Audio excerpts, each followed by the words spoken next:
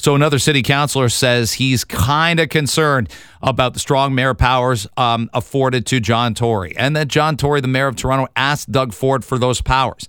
I'm not against more influence and more substantive, how would I put it, more of a hammer for mayors of municipalities. I often think they're hamstrung by councils that can't decide on things. But maybe this isn't the way to go, to where a majority rule of councillors against something don't actually carry the day. In Toronto, 26 votes could see John Tory plus 8 defeat 17 opposed or for particular legislation. That doesn't sound like democracy to me. Maybe it doesn't to you either. We address that with City Councillor Jamal Myers coming up next on Toronto Today. Before we get to all these big time, you're stepping into the fireplace with all these big issues at the municipal level, but I know you were ready for it. What's the first week been like? Getting sworn in? That's got to be, again, that's an amazing feeling, isn't it? It was incredibly humbling.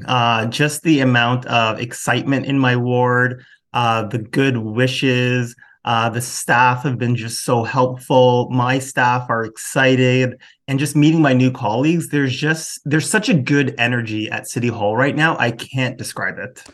Let's ask how you keep that, because what I want, and I think most people want, and you probably do too, and it's probably why you ran, Jamal, is the idea that I always say this: we can agree on 8 things out of 10, 9 things out of 10, and we'll agree to disagree on 1 or 2 out of the 10. But all of a sudden it's, hey, we disagree on this philosophy. It's not, well, I can't speak to you anymore. I can't stand you anymore. Like, we do that in our neighborhoods, and we have to stop. We do that on social media stupidly, and we got to stop doing that. We need you guys as a council to disagree on things, but work together. I'm sure you'd agree. Absolutely. And that's why, this legislation is so disappointing.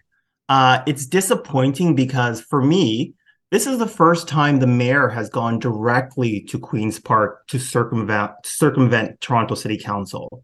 It really erodes the trust between councillors and the mayor to have those productive working relationships where we can disagree, but it's not personal, nor do we have to disagree with any vehemence in our heart. But I think this is really one of those moments that really will define the rest of the term going forward, and why it's so important that councillors assert their rights as a legislative body and not simply reduce itself to a focus group. And to let people know on the math here, there's 25 councillors. You're one of them. The mayor gets a vote as well, so there's 26 votes. But this new legislation that it does appear John Tory asked Doug Ford for allows him plus 1/3 of council to pass legislation. So, Jamal, for our audience, 17 of you could be on one side, 8 councillors plus John Tory could be on the other, and it's the 8 plus Tory that win the day.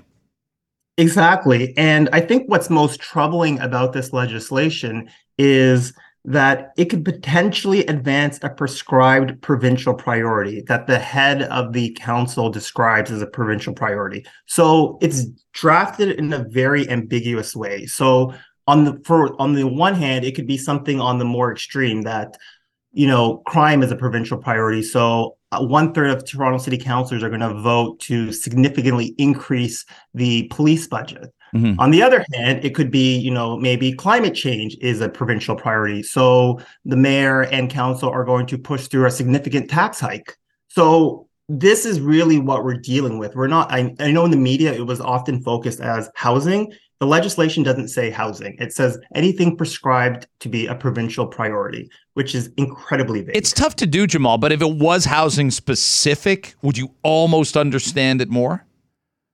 I commend the mayor for his focus on getting affordable housing. I share his frustration. I myself am not a homeowner. A lot of my friends have moved out of the city or are struggling with Toronto rents. I totally understand that. And I made this very clear in my first meeting with the mayor. I want to work with you to get rooming houses legalized and regulated. I want to work with you to get affordable housing built. But this is not the way to do it. The process matters. How you get something matters just as much as how you do it. The outcome matters just as much as how you do it.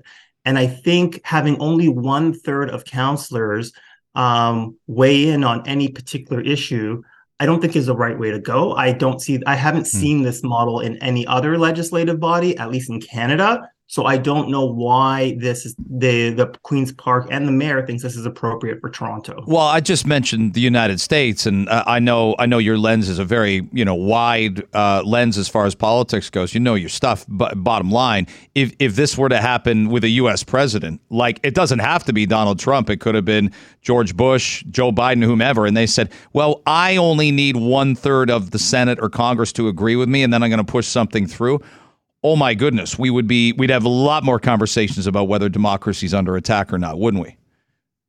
Exactly. And I mean, I'm glad you brought up the US Senate. That's a perfect example that, 20 years ago, the Senate functioned much differently because senators of both parties trusted one another. They had all of these norms and conventions that were based solely on trust. Now the senators don't trust each other and the body is completely dysfunctional. Let me bring it up again. It's Bill 39, the Better Municipal Government Act. And the concept is strong mayor powers go to John Tory. They'll go to the new mayor of Ottawa as well. They'll go to a few other municipalities. But nobody in the summer when this was getting debated. Look, there were councillors that didn't like it in the summer. But the thought process was that would just be a tiebreaker. And remember, there's 26 votes. People get really frustrated when it's 13-13. And we don't do something on an important issue. Doesn't matter what it is. Housing, police. It could be something as simple as, can you have a glass of wine in the park with a friend? That's hilariously something that has been debated consistently on a regular basis that has been problematic. So, Jamal Myers is right in that there is that concern that we get into these silos and you're going to be with John Tory or against John Tory. And I don't want to see people just voting against John Tory on everything anyway as an ideology. I don't, because we're not going to get anything done that way. Or we dig in and get more entrenched and we've got a scenario where it's Tory plus 8 and then we've got 17 on the other side. I know what the mayor said yesterday. I know where he went and he said, hey, I'm not going to I don't expect to use this often. You're going to have to believe me. But I get councillors being a little bit wary here. And I'm for the straw. I want the mayor to have more influence. I do think for good, for bad, for better, for worse. I do think we need that in the city. I do think there's more than enough municipalities. And I think we look all across the United States and we say, well, I know who the mayor of New York is because he has to get things done. And it falls on him when he doesn't. Like, it's called accountability. There's nothing wrong with asking for it from politicians. I don't think we're going to be able to reconnect with Jamal Myers. We lost the connection, but I do want him to come back on in the next couple of weeks. Ward 23 councillor for Scarborough North, and I do appreciate his time today. But we'll have to dial that back and have him on later in the month or in early December.